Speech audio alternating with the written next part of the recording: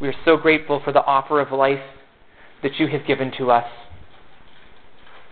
Thank you that you sent your Son for us, that we might get to live with you forever. Please open our hearts now. Fill us with the Holy Spirit as we open your word. In Jesus' name we pray. Amen. We're doing a short series on some parables. I have picked 3 parables in a row from Matthew 21 and 22. Pastor Josh has another one that he's going to do next week from the Gospel of Luke. But each of the 3 that I've picked have to do with response to a person in authority. That's been the theme here. In fact, all 3 of these parables in Matthew follow up a question that was asked in Matthew 21, where some religious leaders asked Jesus, "By what authority are you doing these things?" In response, Matthew gives these 3 parables. And the first one, remember, was the parable of a father who asked his sons to do some work for him. The second parable was the parable of that vineyard owner who wasn't just an owner. What was he? Who remembers? He was the vineyard lord. And he expected that the people would work for him in his vineyard the way that he wanted them to. And today, this third parable is the parable of a king who invites people to come to a feast with him. All 3 of these parables help us understand how we should respond to our Lord and King. In fact, one of the ways that I've been understanding this series of parables is to look at a verse in the Gospel of Luke where Jesus says, Luke 6:46, "Why do you call me Lord, Lord, and do not do what I say?" Again, if that word Lord means master, then who are we to look at our master and not do what he asks us to do? There should be a sense in our lives that permeates through every part of our life, in which we joyfully submit to and follow our Lord. Jesus Christ is Lord, and it's super important that we would figure out what that means for our lives. So how will we respond when our Lord asks something of us? Well, today the parable is about a king who invites guests to a wedding banquet. Now, have you ever been invited to a wedding, but you didn't really want to go to it? Okay, I'm not the only one. Good. Sometimes the wedding invitation comes and, "Oh, good, that looks so fun, I want to go." And other times it comes and, "Oh, boy, that one's really far away." I met, in my 20s, I met people from all over the world, really, and there were a couple of weddings that I got invited to that were just a long ways away. And, as much as I would have maybe wanted to go and celebrate with them, there was another part of me that said, I don't know if I want to drive 15 hours for a 1-hour wedding and a meal. So there are some of those invitations that I turned down because they didn't fit into my plans. And in hindsight, maybe I was wrong to do that, but that's just the way I did it. Sometimes a wedding doesn't fit into our plans. Well, let's read this parable about a king who invites guests to a wedding. Now, the first 2 parables that we looked at have to do with work. Remember the parable of the father asking his sons to work, and the parable of the vineyard lord expecting his workers to work for him. But today, the parable is about a gift. And just right off the bat, I want to remind you that our entrance into the kingdom of heaven is a gift from God. There is no amount of work that we could ever do to earn it. We could not be a good enough person to meet the standard of God. We all fall short of that. If we are to have any hope of being in heaven with God, it must come as a gift from him. And that's exactly what we see in Ephesians 2:8, which says, "For it is by grace you have been saved through faith, and this not from yourselves, it is the gift of God." That verse, in fact, uses 2 different words for gift. One of them translated grace, the other one translated gift, but both of them remind us that it is only through the gift of God, through his grace, that we can enter into the kingdom of heaven. But how will we respond to that gift? Well, the gift in our parable today comes in the form of an invitation, and I want to read for you the parable now, Matthew 22, verses 1 through 14. Jesus spoke to them again in parables, saying, "The kingdom of heaven is like a king who prepared a wedding banquet for his son. He sent his servants to those who had been invited to the banquet to tell them to come, but they refused to come. Then he sent some more servants and said, 'Tell those who have been invited that I have prepared my dinner. My oxen and fattened cattle have been butchered, and everything is ready. Come to the wedding banquet.' But they paid no attention and went off, one to his field, another to his business. The rest seized his servants, mistreated them, and killed them. The king was enraged He sent his army and destroyed those murderers and burned their city. Then he said to his servants, "The wedding banquet is ready, but those I invited did not deserve to come. Go to the street corners and invite to the banquet anyone you find." So the servants went out into the streets and gathered all the people they could find, both good and bad, and the wedding hall was filled with guests. But when the king came in to see the guests, he noticed a man there who was not wearing wedding clothes. "Friend," he asked, "how did you get in here without wedding clothes?" The man was speechless. Then the king told the attendants, "Tie him hand and foot and throw him outside into the darkness where there will be weeping and gnashing of teeth. For many are invited, but few are chosen." Now, in some ways, this parable feels far-fetched. A couple of reasons. One, who turns down an invitation to a royal wedding? Now, I don't follow the royals very much. The Kansas City Royals, maybe, but not the British Royals. But I've heard it's a pretty big deal if you're going to get invited to one of their weddings. And I would guess that people prepare for months in preparation for one of those weddings. So as we read this story and we see a king throwing a banquet for his son, it's kind of shocking that people would reject that invitation.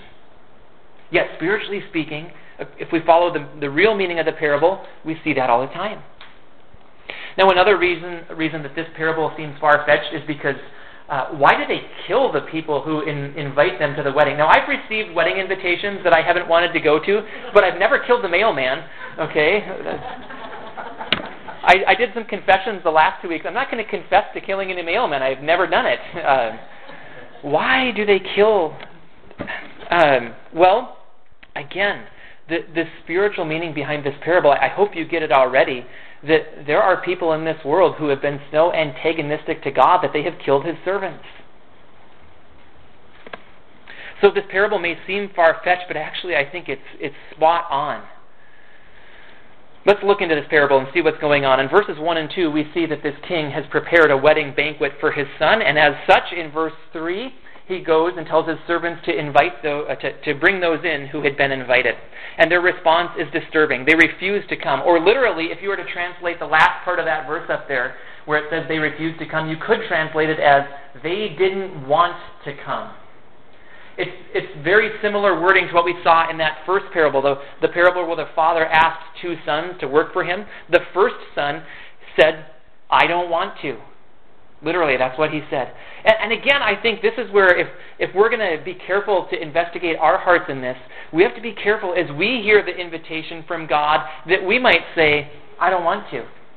I think in both instances, in that first parable and then in this parable today, we see people who had other ideas for the way they wanted their life to go. And when God came with his idea and his invitation, the people said, "I don't want to." How does the king respond? I love this part about this parable. He goes again to those same people, tells his servants to go to them again, and he begs with them.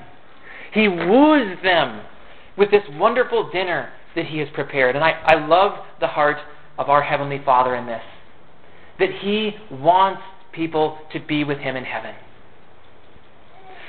Some people look at our God as a wrathful God, and there is that side of it, and we clearly see that side of it in here. But before we see wrath in this parable, what do we see? Not just once, but twice. The king sends to the people to come to the banquet because he wants them to be with him. The commentators agree that this first group of people in the parable probably refers to Israel, and God sent his servants, the prophets, again and again to remind them of this invitation to come. And it reminds me that as we look at where we might fit into this parable, that we can be like the servants in this parable as well. We who have already been invited to the banquet, we should be out there telling others that the king has made the banquet ready and that he wants you to come. May we do our part to proclaim to this world that the king wants them to come home. In verse 5, some people who were invited came up with excuses to go. Again, they had other things to do. They had other desires. And then in verse 6, the people were so antagonistic toward the servants who invited them that they even went to the point of killing them. Now let's look at the spiritual reality behind this. Some people, like those in verse 5, get so busy with life that they make up excuses. Have you ever noticed that sometimes life can get in the way of what God might have for you?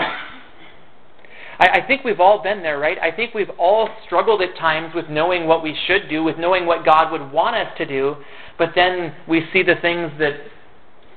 other things that we could do, the things that we want to do, or the things that we think we should do. And let's be careful with our hearts here. Let's not get so busy with our life and the things that we want to do that we reject the invitation of our God, or that we reject His plans for our life. Yes, life can get busy, but here's the way I like to say it. If you're too busy for God, you are too busy. And I think actually a better solution than this is to recognize that God knows all about our busy lives and our difficult lives, and He wants to be with us in the midst of them. So let's do life with Him, not apart from Him. But then let's look at these people in verse 6, the ones who seized and eventually killed some of the servants. Who do they represent today? Well, these would be people who are opposed to God, people who are antagonistic to Him. Perhaps they've come up with some other explanation in their mind of how God didn't create the universe, or of how God doesn't have plans for our lives. Perhaps they think that God is just an idea that man came up with, and I get it. We all struggle at times with the authority of God in our lives. Does He really have authority to tell me what I should do with my life, with my time? Well, these people answered that question with a resounding no, and in this parable they killed the servants. They rejected what God had to say. In response, in verse 7, the king sends his army to destroy them and to burn their city. Now, this all might seem very harsh. Again, who would kill somebody just for inviting them to a wedding? And then the response that we see is equally harsh. But this parable reminds us of an important fact, that either we respond with faith and humility to God, or we reject Him. And if anyone rejects Him, please know that there are serious consequences, and let's not sugarcoat it. The consequences are hell. Twice in this parable, the language is so harsh that it can only represent hell. And God has forewarned us about this. May none of you show up on Judgment Day and be unaware that there was punishment for those who would reject Jesus. God has clearly told us about, and in this parable, the invitation came before the punishment came. That's how God works. And let's remember still that the God who sent the army to destroy those people is the God who first sent His servants twice. I love that part. Did I mention that before? I love that part. And in verses 8 to 10, we see even more of the king's heart. The king wanted people to come into his banquet, so he tells his servants to go out again. The first group that was invited, they weren't worthy. That's the word deserve there is the word for worthy. So in verses 9 and 10, he tells them to go out into the street corners and invite other people, all that they could find, both good and bad. God's heart is for people to be with Him, even the bad people. It reminds me of the first parable we looked at, where we're told that the tax collectors and the prostitutes, two people who were looked down on in Israel, we're told that they can enter the kingdom of God. Please know that the gospel message is not a message in which God looks for the very best people on earth and allows only them into heaven. No, the gospel is a message for sinners like you and me, like in that song that we just sang, that Jesus is calling, "Oh sinners, come home." We have all offended God by what we have done, by what we have not done. But God's heart is to bring us to Himself, and He does that through Jesus Christ. Through what Jesus already did for us in His life and His death and His resurrection. We are invited into eternal life with Him. And that invitation, according to John 3:16, is for whoever believes. Whoever believes in Him may have eternal life.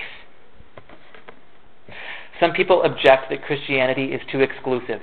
And I get why they say it, right? Because we would say, along with John 14:6, that Jesus is the way and the truth and the life, and that no one comes to the Father except through Him. And some people would rail at us and say, how could you dare to say that the only way to God is through Jesus? But think about, in reality, how inclusive the gospel message is. Because whoever believes can have eternal life. And one thing that I like to point out about this parable, who was invited to the wedding banquet in this parable? Everybody. There's not a single person in this parable, apparently, that didn't have the option of going to the banquet.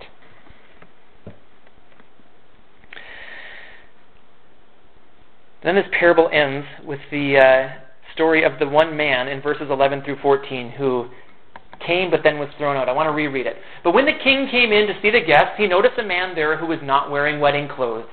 Friend, he asked, how did you get in here without wedding clothes? The man was speechless. Then the king told the attendants, tie him hand and foot and throw him outside into the darkness, where there will be weeping and gnashing of teeth. For many are invited, but few are chosen. Now, if this part of the parable has you scratching your head, that is okay. Why is this guy treated so harshly just for not having the right clothes? And why did he not have the right clothes? I think that second question is perhaps the key one. Why did he not have the right clothes? And there are two answers that are commonly given, and they both make sense. So I'm not sure exactly which one of them is right, but we're going to look at both of them, and I think we can learn things from both answers.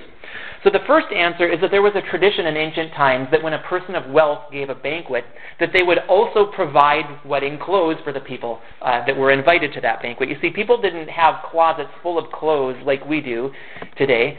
So when some people were invited to a wedding, they literally might not have added anything to. You might say, I don't have anything to wear, but that's not true. You have lots of stuff to wear, you just don't like all of it.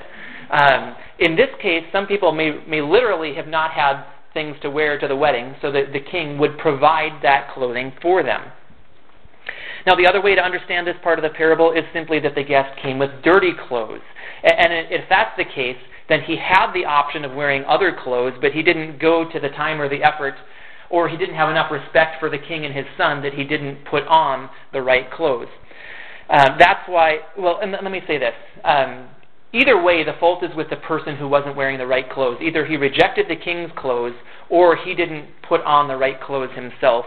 And that's why in verse 12, when asked why he didn't have the proper clothing, he was speechless. Now, if he had said, oh, I'm too poor, I didn't have anything to wear, we could expect that the king would have said, here you go, here's something for you to wear. But that's not the case. The fault here was with the man who wasn't wearing the right clothes. And as a result, like it says in verse 13, he was thrown out. And again, there's the harsh language that's meant to remind us of the harsh reality of hell. Hell is a place of eternal conscious punishment. And Jesus told us a lot about it because he doesn't want us to go there. He wants us to be with him. That's why the invitation goes out.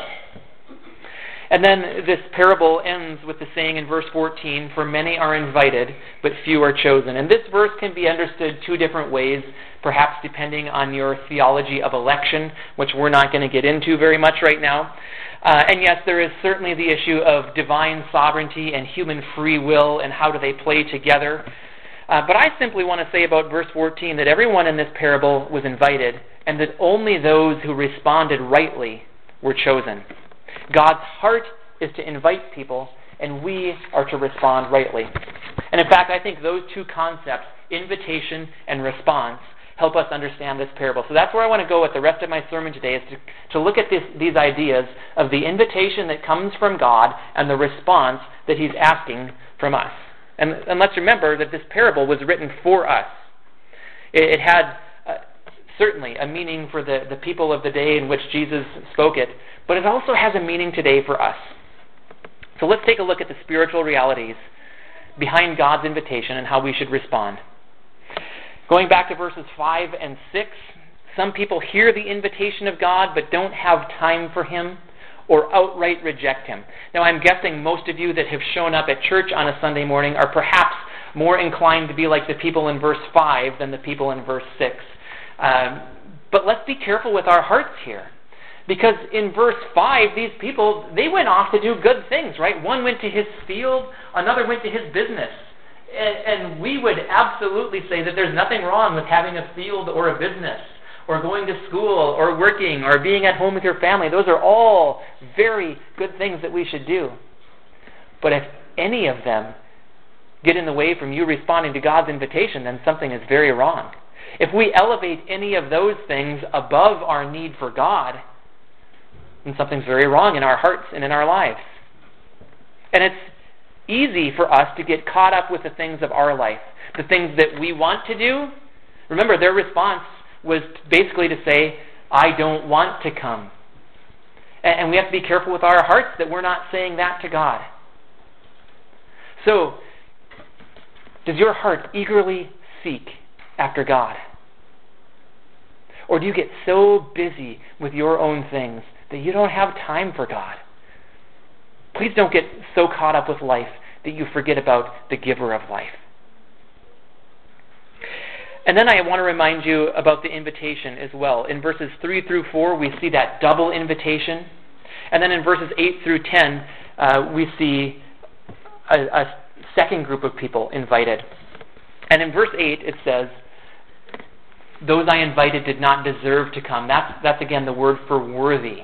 They weren't worthy. By their response, they showed that they were not worthy of the invitation.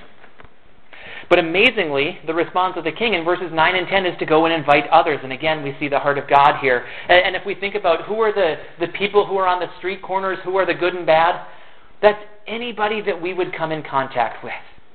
And God's heart's desire is for them to receive the invitation of the wedding banquet.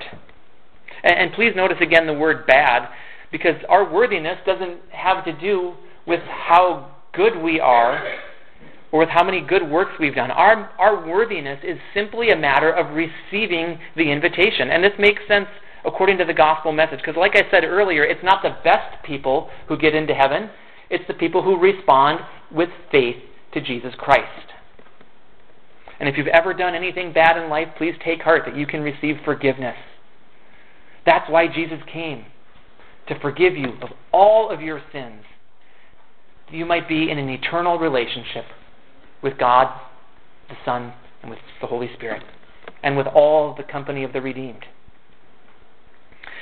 But then let's consider this man in verses 11 through 14. And this is, again, perhaps the trickiest, head-scratchingest part of the parable.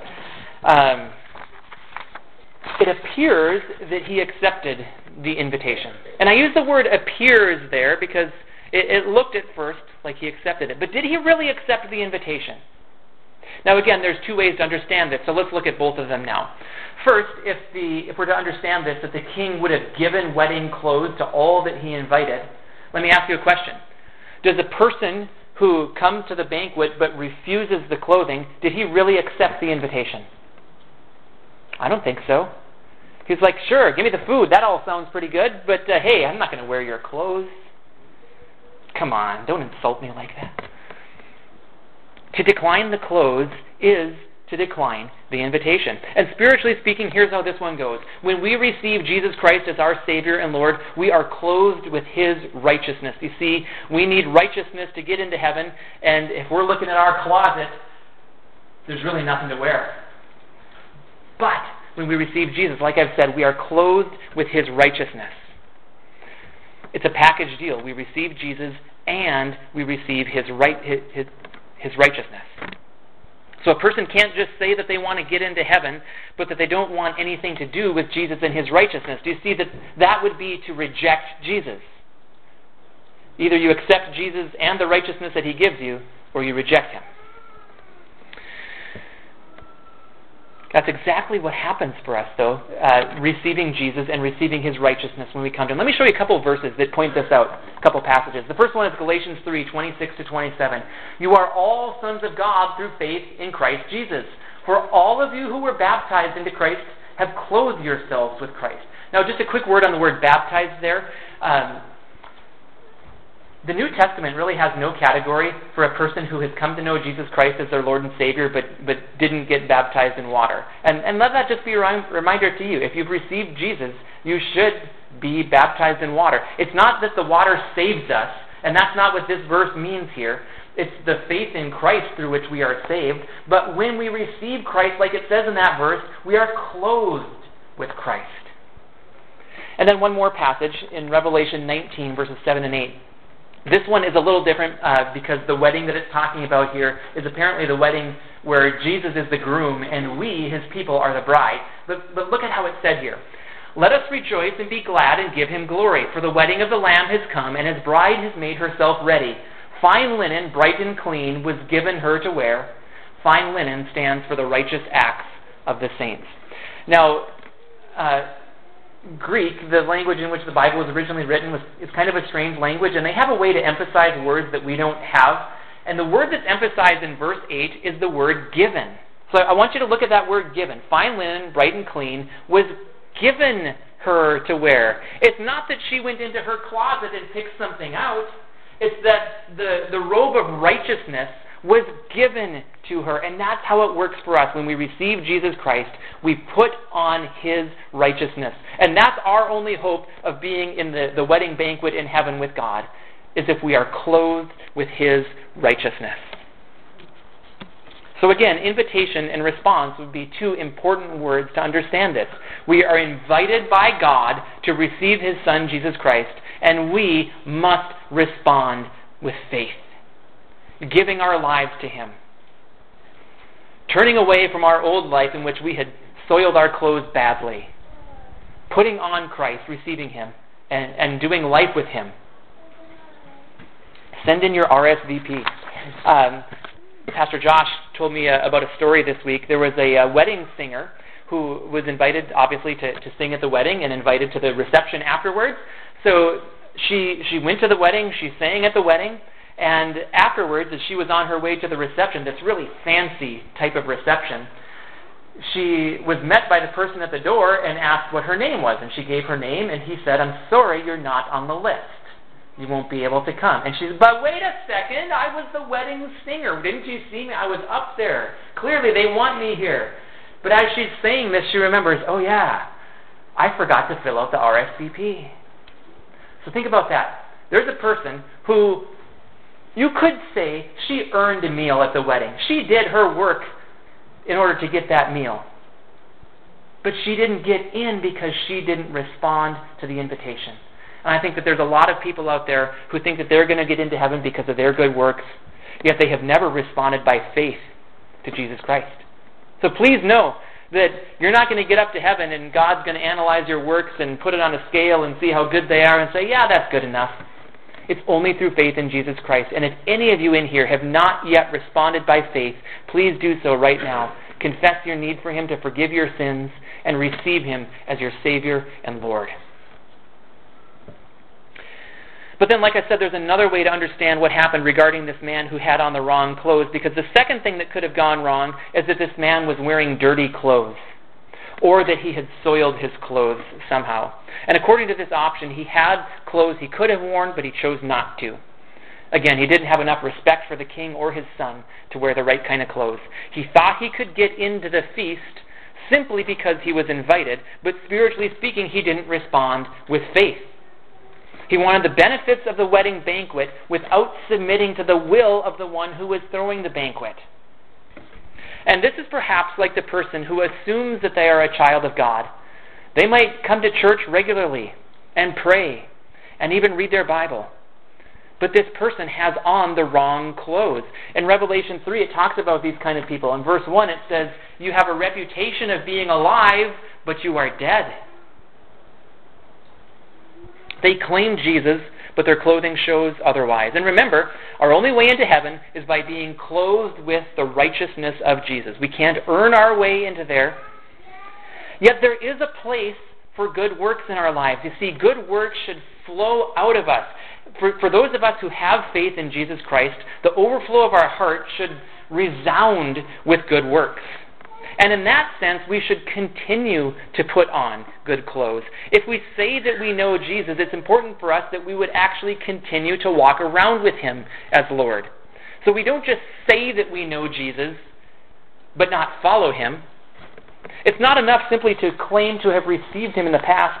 We should keep on clothing ourselves with the Lord Jesus Christ. Here's how Paul said it in Romans 13:14. It says, "Rather, clothe yourselves with the Lord Jesus Christ, and do not think about how to gratify the desires of the sinful nature." Or here's another verse that reminds us to continue to put on the right kind of clothes. In Colossians 3:12, it says, "Therefore, as God's chosen people, holy and dearly loved, clothe yourselves with compassion, kindness, humility, gentleness, and patience." And then just a couple of verses later, it says, and over all these virtues, put on love. So for those of us who have been clothed with the righteousness of Jesus Christ, there is a continual action for us that we are supposed to keep on putting the right clothes. We're all supposed to be fashion experts in this regard. We're all supposed to continue to dress in ourselves in a fashion befitting Jesus Christ. You wouldn't show up to any wedding, right? None of us would show up to a wedding without thinking about what we're supposed to wear there. And that's similar for us, that we have a wedding banquet waiting for us in heaven, and what we're supposed to do as we're on our way there, which is the rest of our lives, is we're supposed to continue to dress ourselves in a manner befitting of Jesus Christ. And this kind of gets at the idea of what we would call assurance of salvation. Because again, there's this guy who appeared to accept the invitation to the banquet. He thought he was in, but he wasn't in. He was out. So how can we have any assurance that when it comes time for that wedding banquet, that we'll be in? Well, assurance of salvation isn't for people who just prayed a prayer once and then went on to live their lives however they wanted. Assurance of salvation is for those who keep walking with Jesus Christ. Okay? Now, don't get me wrong. A part of your story can be, I prayed to receive Jesus Christ when I was 12 or 4 or 70 or whatever it is for you. That can be part of our story. But the rest of our story should be lived out every day as we continue to walk with Jesus Christ as Lord, as we continue to clothe ourselves with Christ and with compassion and kindness and love. And God will continue to cleanse us. We might soil our clothes a little bit, but God will cleanse us. As we come to Him in repentance, He will forgive us of our sins. And He will also make us holy according to His Word. But this kind of life in which we grow in assurance of our salvation is for those who keep walking with Jesus. So do you want a spot at the banquet with God? If so, you should respond rightly to His invitation. In this story, we saw one group of people who rejected the invitation. But we see a second group of people who responded to the invitation, and they get to celebrate with the King and His Son with joy. But then there's this other man who appeared to accept the invitation, but he did it on his own terms. He would not clothe himself the right way. If you want to be on the right side of this parable, you need to be with Jesus. And if you want to be with Jesus, you should keep walking with Him. So this parable, like the parables before it, has to do with the authority of our God. We're supposed to work for Him as He asks us, but we're also supposed to respond by faith to His Son. And that one really comes first. That our hearts need to be changed as God transforms us, as He brings us from death to life, as He clothes us with the righteousness of Jesus Christ. That all happens the moment we receive Jesus by faith. And then from there, we should walk around with Jesus as Lord. And I'm glad that Jesus is Lord. I think that a person could look at these three parables and say, wow, that king sure expects a lot of people, or that boss, or that father. But you know what? I'm convinced that the life where Jesus Christ is Lord is the best life to live. Have you tried to live your own life your own way? Now, there may be some pleasure in that, right? We've probably all experienced that, where we've come up with our own ideas of how we want to do things. And yeah, it might feel pretty good for a while. But I hope you know that you were created for something even higher. And that the God who loves you and created you will give you a life full of purpose and meaning and joy and peace and love as you submit to Him and to His will. So again, I'll say I'm very glad that Jesus Christ is Lord. He's better at that than I am. But that reminds me then of that verse that I've been coming back to in Luke 6:46, where Jesus says, "Why do you call me Lord, Lord, and do not do what I say?" We're all tempted to live a different way. Let's be honest, okay? What temptations are you struggling with right now? We all have plans that might seem very important to us. But let us be people who clothe ourselves with the Lord Jesus Christ and keep walking with Him. Would you pray with me? Father, we thank You for this invitation to be with You and Your Son. Thank You, Jesus, that You came to rescue us from what would be eternal death. Thank You that we can be clothed in the very righteousness of Jesus Christ.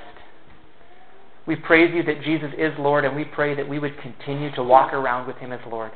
So Lord, help us to understand where we're falling short of that, where we're tempted, where we might want to go our own way. And God, I pray that we would all, by faith, continue to walk around with Jesus as Lord for your glory. In Jesus' name we pray. Amen.